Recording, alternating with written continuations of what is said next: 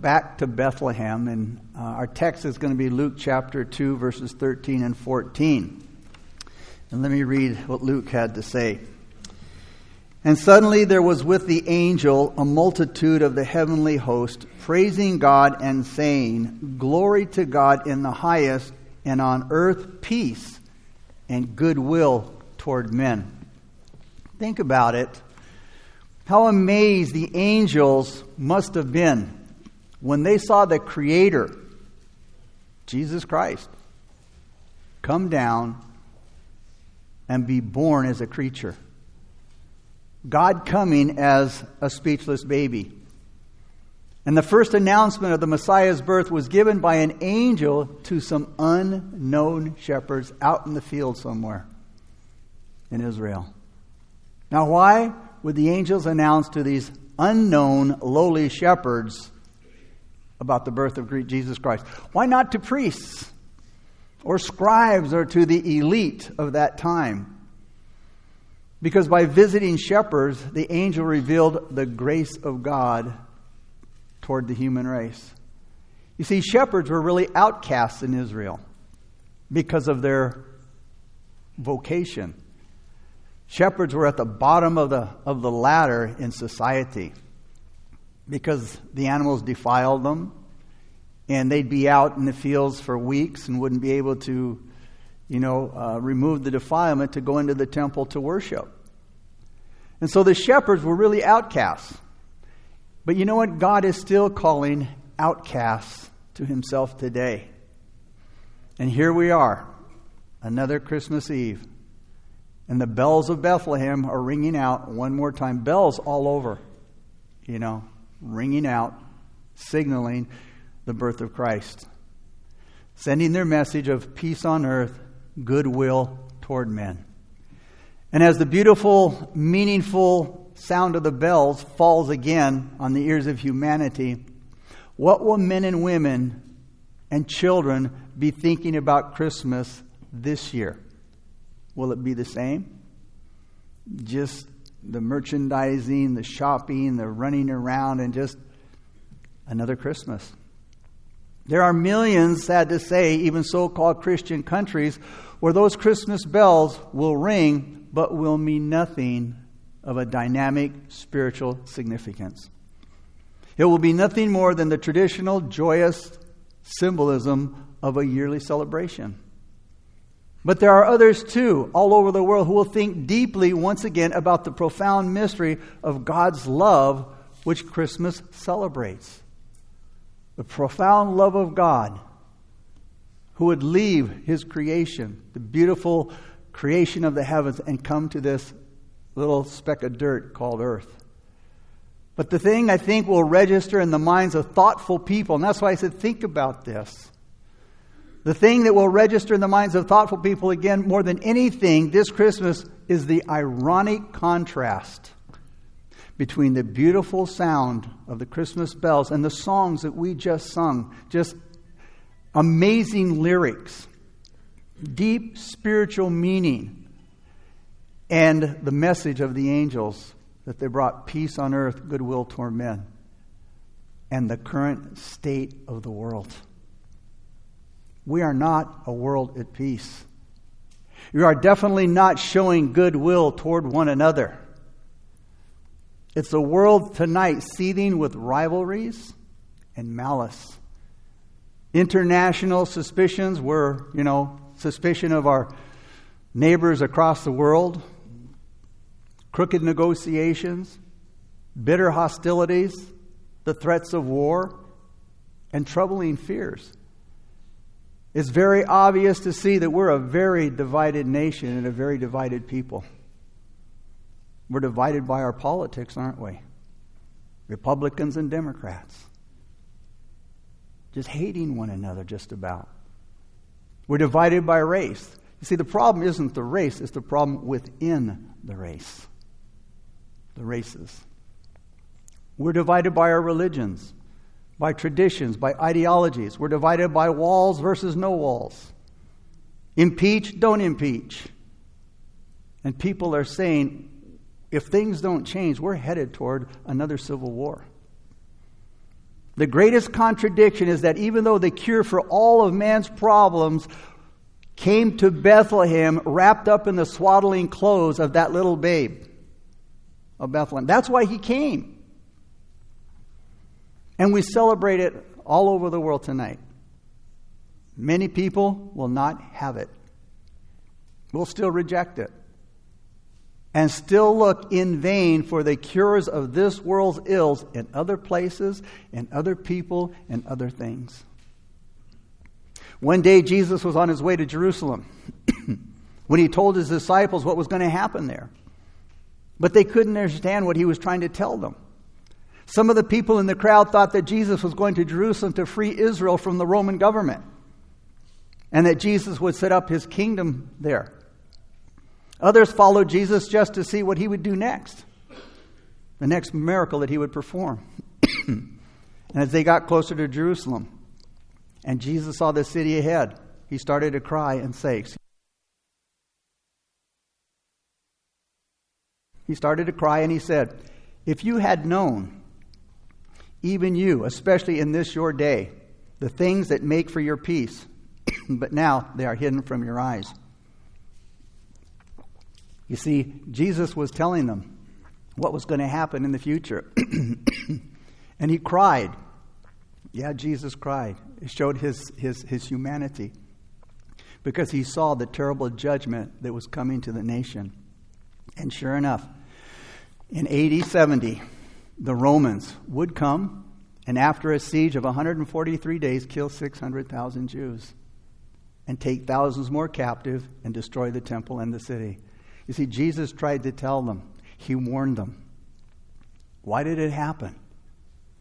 John tells us in his gospel, because the people did not know that God was with them. Emmanuel, God with us.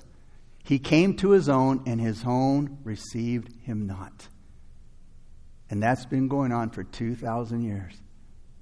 And that's why our nation and our people are in the situation they're in. They've continued to reject the Son of God, his love. Our refusal, and here's the thing, and what we're seeing happen in our nation today is because of the refusal of Jesus Christ. Because, see, the refusal of Jesus Christ often expresses itself in the way we treat each other, in the way we behave towards one another. In the book of Ruth, we're told about a man from Bethlehem. His name was Elimelech, and he was married to a woman named Naomi. And they left Bethlehem, and they took off. They left Bethlehem looking for better opportunities in an unknown land called Moab. Now, the name Elimelech means, "My God is king." Naomi means pleasantness. Elimelech and Naomi left Bethlehem for Moab with their two sons, Mahlon, whose name is joy, and Chilion, whose name means ornament.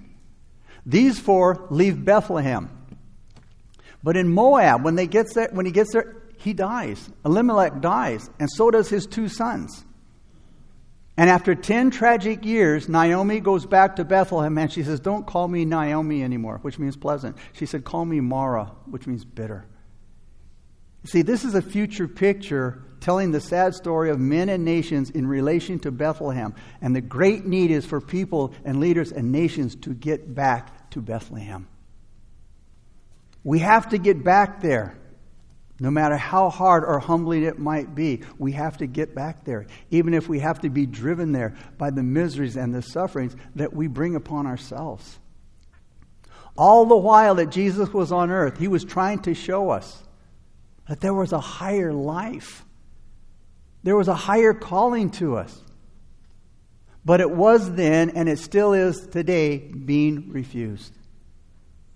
Jesus said, "I am the way, the truth, and the life."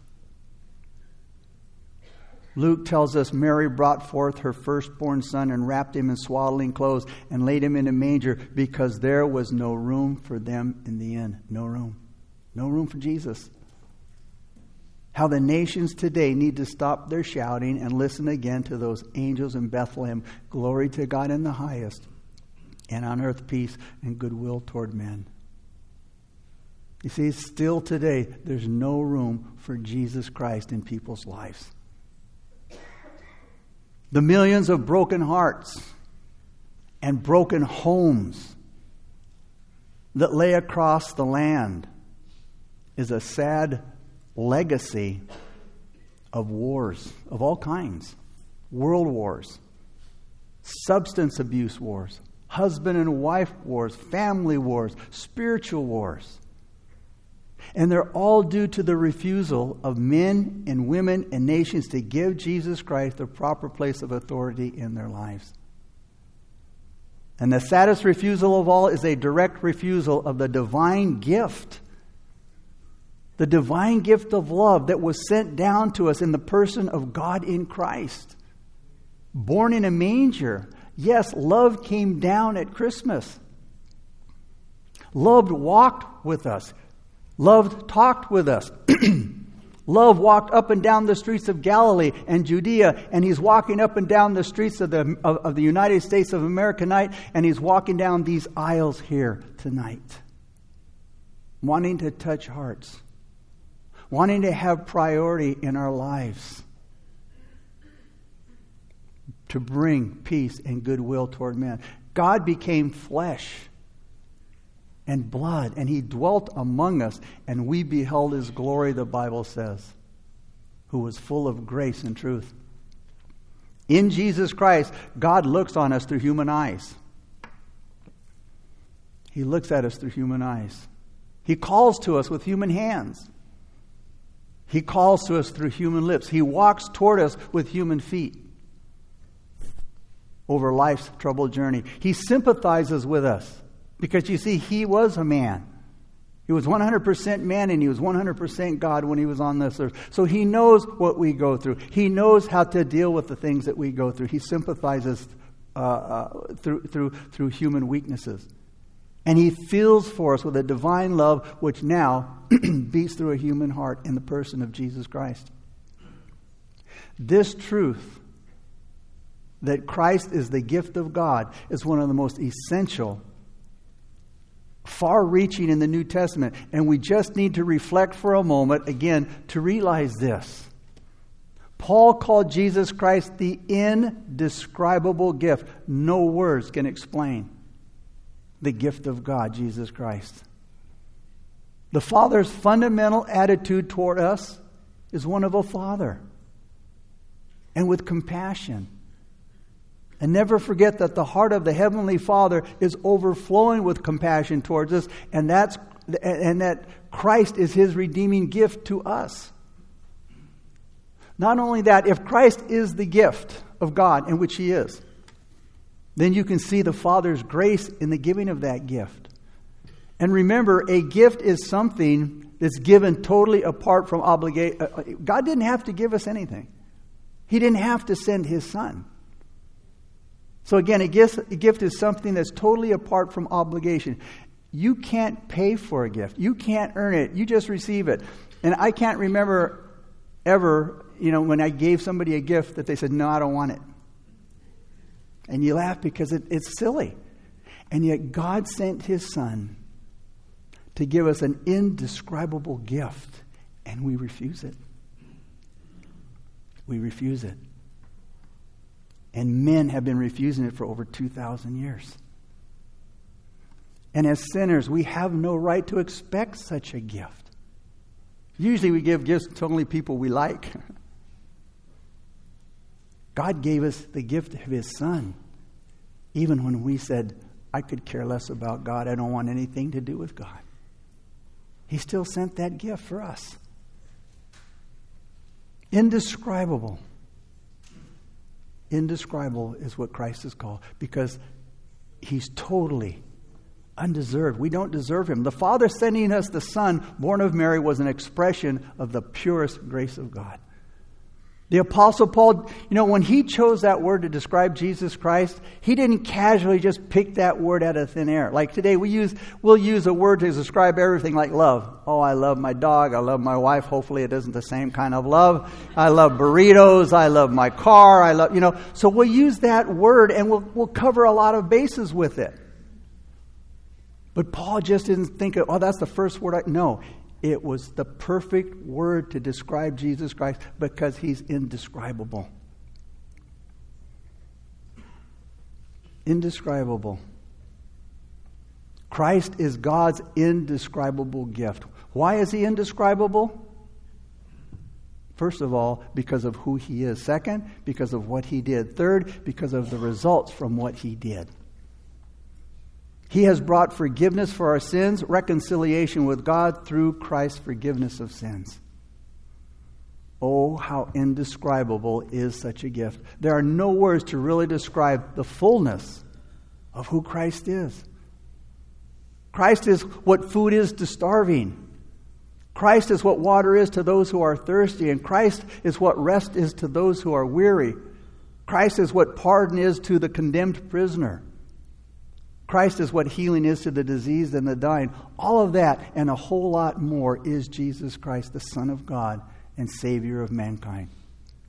Even more, if Jesus Christ is the gift of God, then we see the Father's concern for you and me. Because it's a gift that's beneficial to you. You know, we try to give gifts that will benefit the person we're giving it to. We just don't, and that's what makes it so hard. What shall I give this person that they're going to like, that they can use, that's going to be beneficial to them? What good is a gift that doesn't serve any purpose? You know, we get a gift and we open it. What am I going to do with this? I remember I was 14 years old, and my aunt gave me this little bow and arrow with the rubber suction cups on it.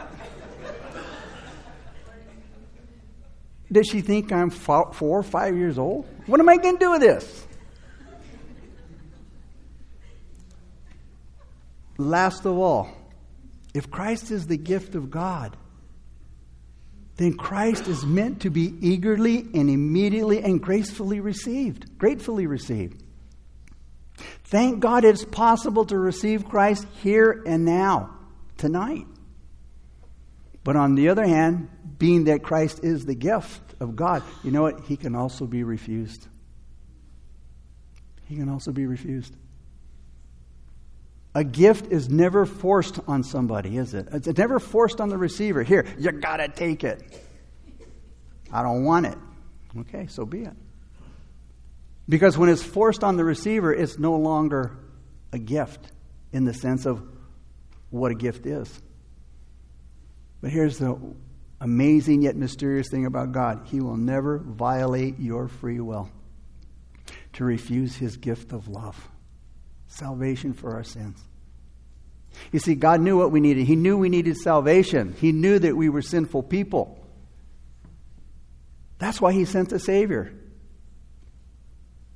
If we needed more money, he would have sent an economist. If we needed more politics, he'd have sent a politician. If we needed more, medical help, he'd have sent a physician. But he sent a Savior.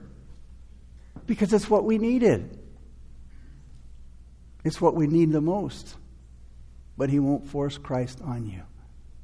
One thing is clearly true. Only those who have received the gift can really give thanks for it. No others can really sing the Christmas songs that we did.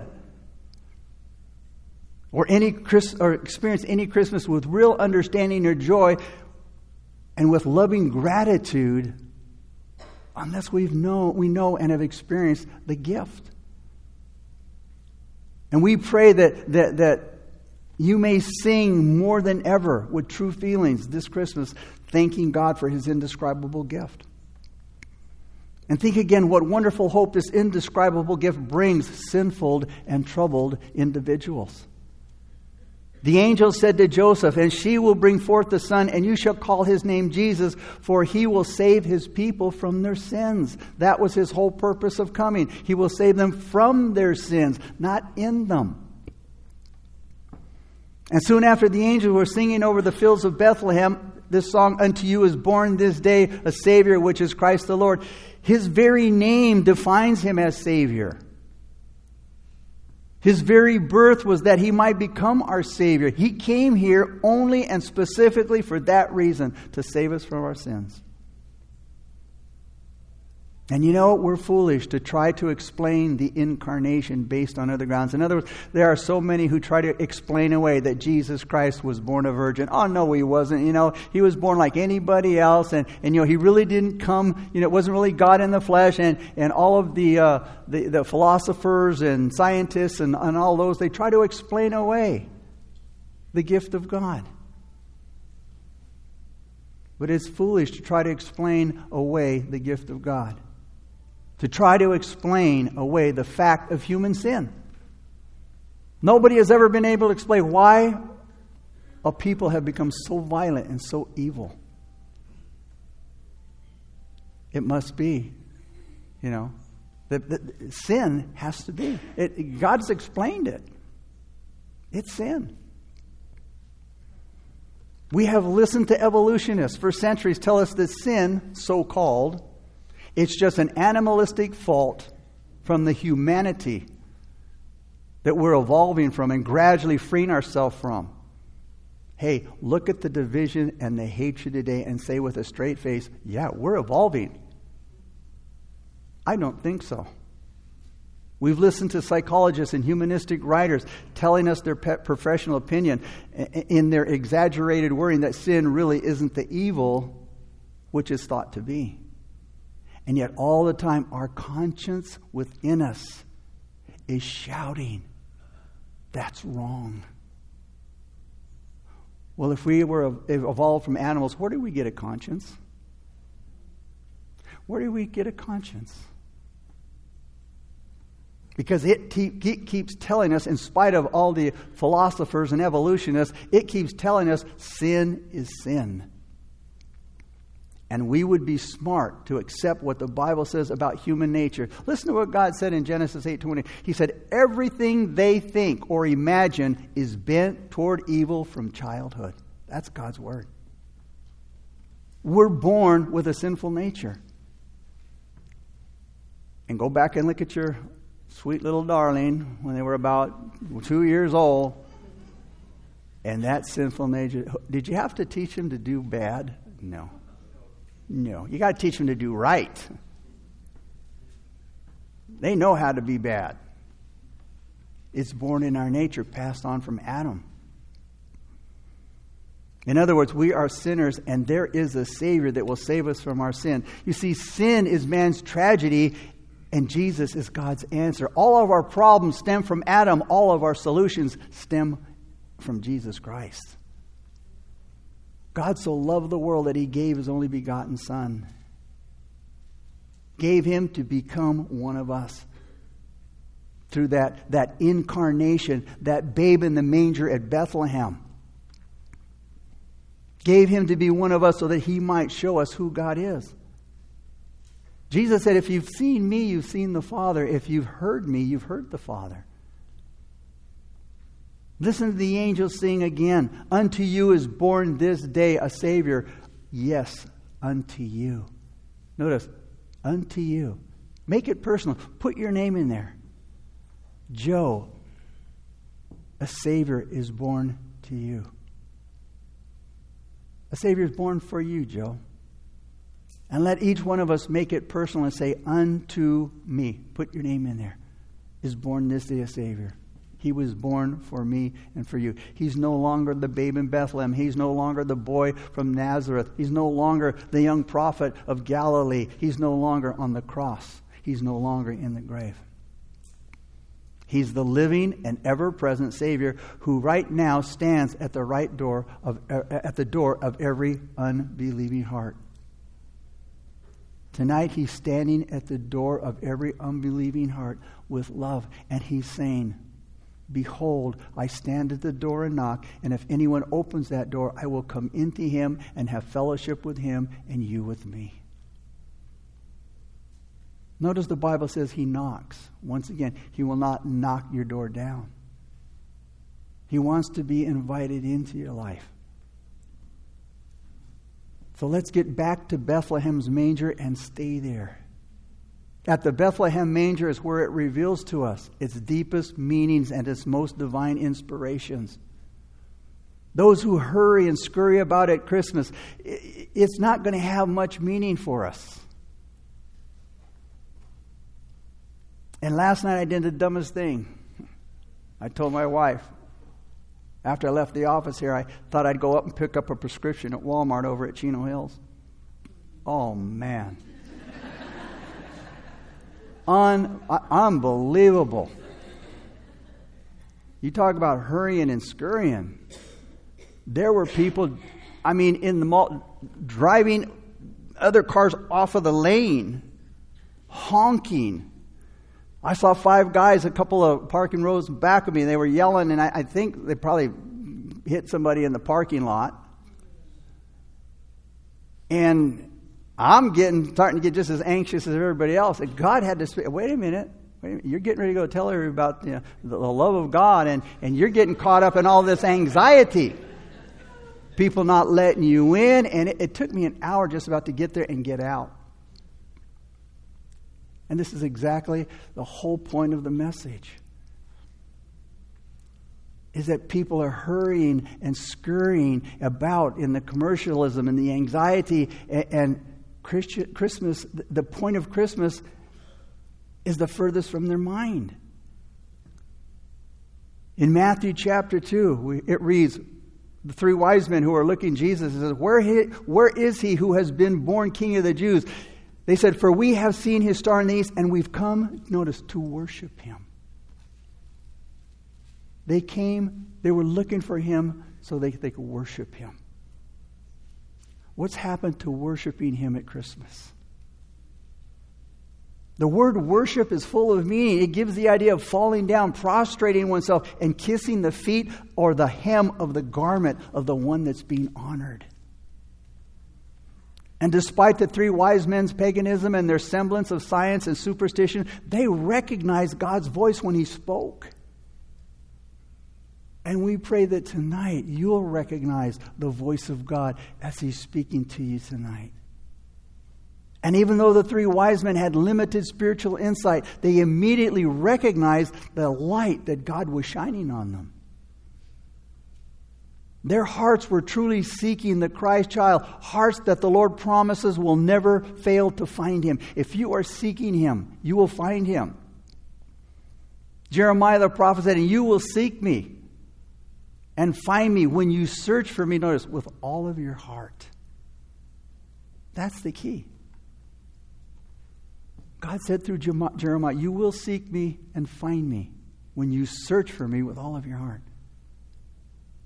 Again, so many people are so occupied in the yearly merchandise and cheerfulness of the yearly celebration that Jesus is obscured by all of this. We can't see him because of the stores and the shopping and the running and just going crazy at the season. The season that supposedly honors him. If he was to come in the flesh and walk these streets right now, he's going to come again, but he's going to come at the end of the tribulation period. He's going to come in the future. If he was to come right now, and he was to walk among us, when I say us, I don't mean just here, but the nation and the people. I wonder what I know what he's thinking because he's God, but to see it for him here, like he wept in Jerusalem, I'm sure he'd weep here.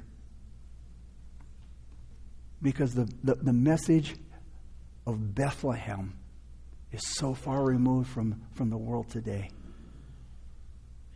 I started tonight's message with how divided we are as a people. And again, think about it for a moment. What a wonderful promise Jesus Christ brings to the human race. He brings love, he brings hope, he brings peace, and he brings comfort. And so many people are looking for all of those things right now, but they're looking in all the wrong places. The Bible tells us that he went about doing good. Now, would anybody seriously deny that the history of mankind from the earliest records to this day is stranger and sadder than ever before, and it's going to continue to get worse? What a sad history we have of sin and suffering and war and woe and sowing evil and reaping evil. The one and only real promise and hope of peace and goodwill towards men is his birth. When he was born into the human race, because that was the greatest need, deliverance from sin. His Bethlehem birth was heaven's sure sign that the earth will have a bright tomorrow. But you can have that bright day right now. He already sits on the throne of the universe in heaven in His sovereignty, and He rules over all. The mystery of the evil that's been permitted for over 2,000 years. And people say, well, you know what? If God was real and God was love, why has He allowed all this evil, all this hurt, all this suffering? Because He's waiting for you to come to Him. The Bible says God is not willing that anyone should perish. He doesn't want anyone to perish. And so He's allowed it because, in Moses' day, when the children of Israel sinned, He wanted to wipe them out. He told Moses, you know what? Forget them. It's just you and me, and let's just start all over again. And He had every right to do so. And He has every right to do that today. But He says, I love them so much. And I hate what they're doing to each other. But if I wipe them out, many will perish and not see heaven. But one day that door is going to close. And we're all going to give an account. And when we stand before heaven and God says, why should I let you into my kingdom? What will you tell Him? Oh, I was a good person. I didn't steal. I didn't murder. That was my famous answer. No, I did this and I did that. And no, God said, well, what did you do with my son? What was Jesus to you? Just a neat story once a year, or a way of life every day? The God of this world will finally be banished when that day comes. And the now rebellious world will be at rest, because there will be no more wars. The Bible says there will be no more tears, and there will be a quietness under Christ's rule. No political party, no government will ever be able to or can do that. And the world thinks if we find the right leader and the right party and the right government, everything is going to be wonderful. No, it's not. Have we seen one yet? No.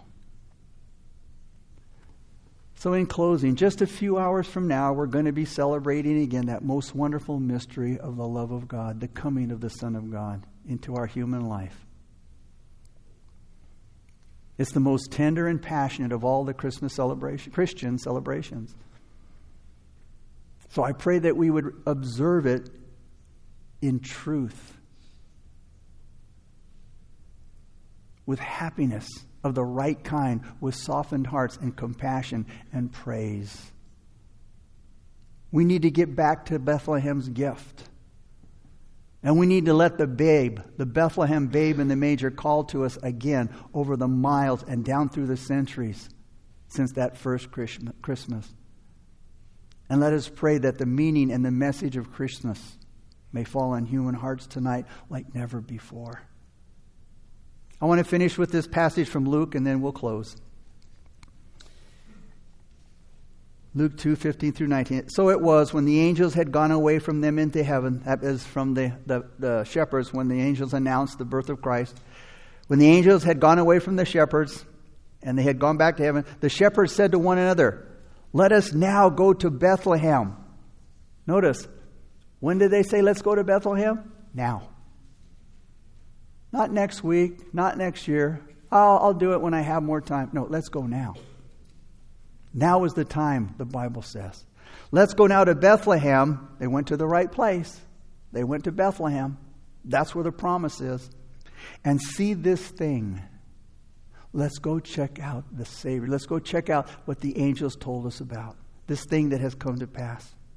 And they came with haste. Notice, they didn't dilly-dally. They came with haste. It says, and they found Mary and Joseph. Notice, they had a reward when they went and looked. They found what they were looking for. And as I said earlier, God says that those who seek me with all of their heart, they'll find me. There's a reward in Christ. And they came with haste, and they found Mary and Joseph and the babe lying in the manger. Now when they had seen him, they made widely known. Notice, when they had seen the promise of God, they made it widely known. To who? Those that were around him.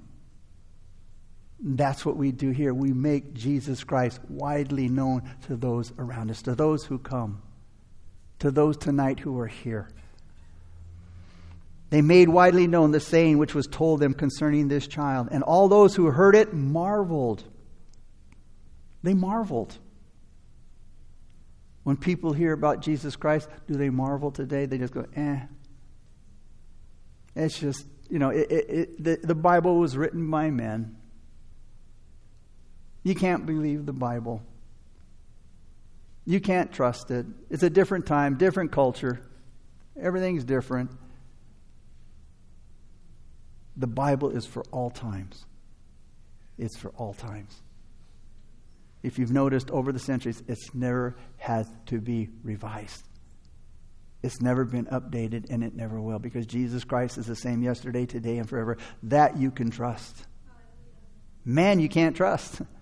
They're changing every day. They tell you one thing 1 minute and tell you something the next. But God is a sure thing. So it says, they made widely known the saying which was told them concerning the child. And all those who heard it marveled at those things which were told to them by the shepherd. But Mary kept all these things and pondered them in her heart. Mary meditated upon the things that she heard. She thought about the mystery of God. She thought about all that had happened to her in her life. It says, then the shepherds returned. And notice what they did. It says, glorifying and praising God for all the things that they had heard and seen as it was told them. They praised and glorified God. The very things that we heard was true. But you know what? You'll never know until you personally experience Jesus Christ in your life. Receiving that indescribable gift. I'm going to close in prayer, and the worship team's going to come up, and they're going to lead us in a worship song. And the song is going to give you the time to ponder, as Mary did, the things that you heard this evening. And the message and how it resonated in your heart. And we pray that pride and, like I said, and ego and intellect or any preconceived notions or ideas about Christ and salvation will be let go. And that the truth of God's Word will pierce your heart tonight. And as Jesus stands knocking at the door of your heart, you will let Him in. And you will have that blessed fellowship with Him. Let's pray. Father, we come before you, and we thank you, Lord, for your love, your grace, and your mercy. And Father, we pray now that the spirit of Christmas, and not just the emotions and the lights and just the joy of it, God, is what moves us, but the truth of God's Word, what it says. And Lord, help me to open my heart this Christmas to Christ. Not to open just gifts, but to open my heart to Christ. As the worship team leads us in this time of worship, as you have your eyes closed and you're praying, at any time during this song, if you want to receive Christ as your Lord and Savior, just lift up your hand and put it back down again. And at the end of the song, right where you are, you can say a prayer of faith. I'll lead you in that prayer. You can say a prayer of faith, and you can receive Christ right where you are. That's the neat thing about receiving Christ. You can receive Him right where you are. So as they lead us in this song, and you're thinking about this indescribable gift, If you want to receive Him today and make Him your Lord and make Him your Savior, raise up your hand and I'll acknowledge you, and you can put it back down. At the end, we'll pray.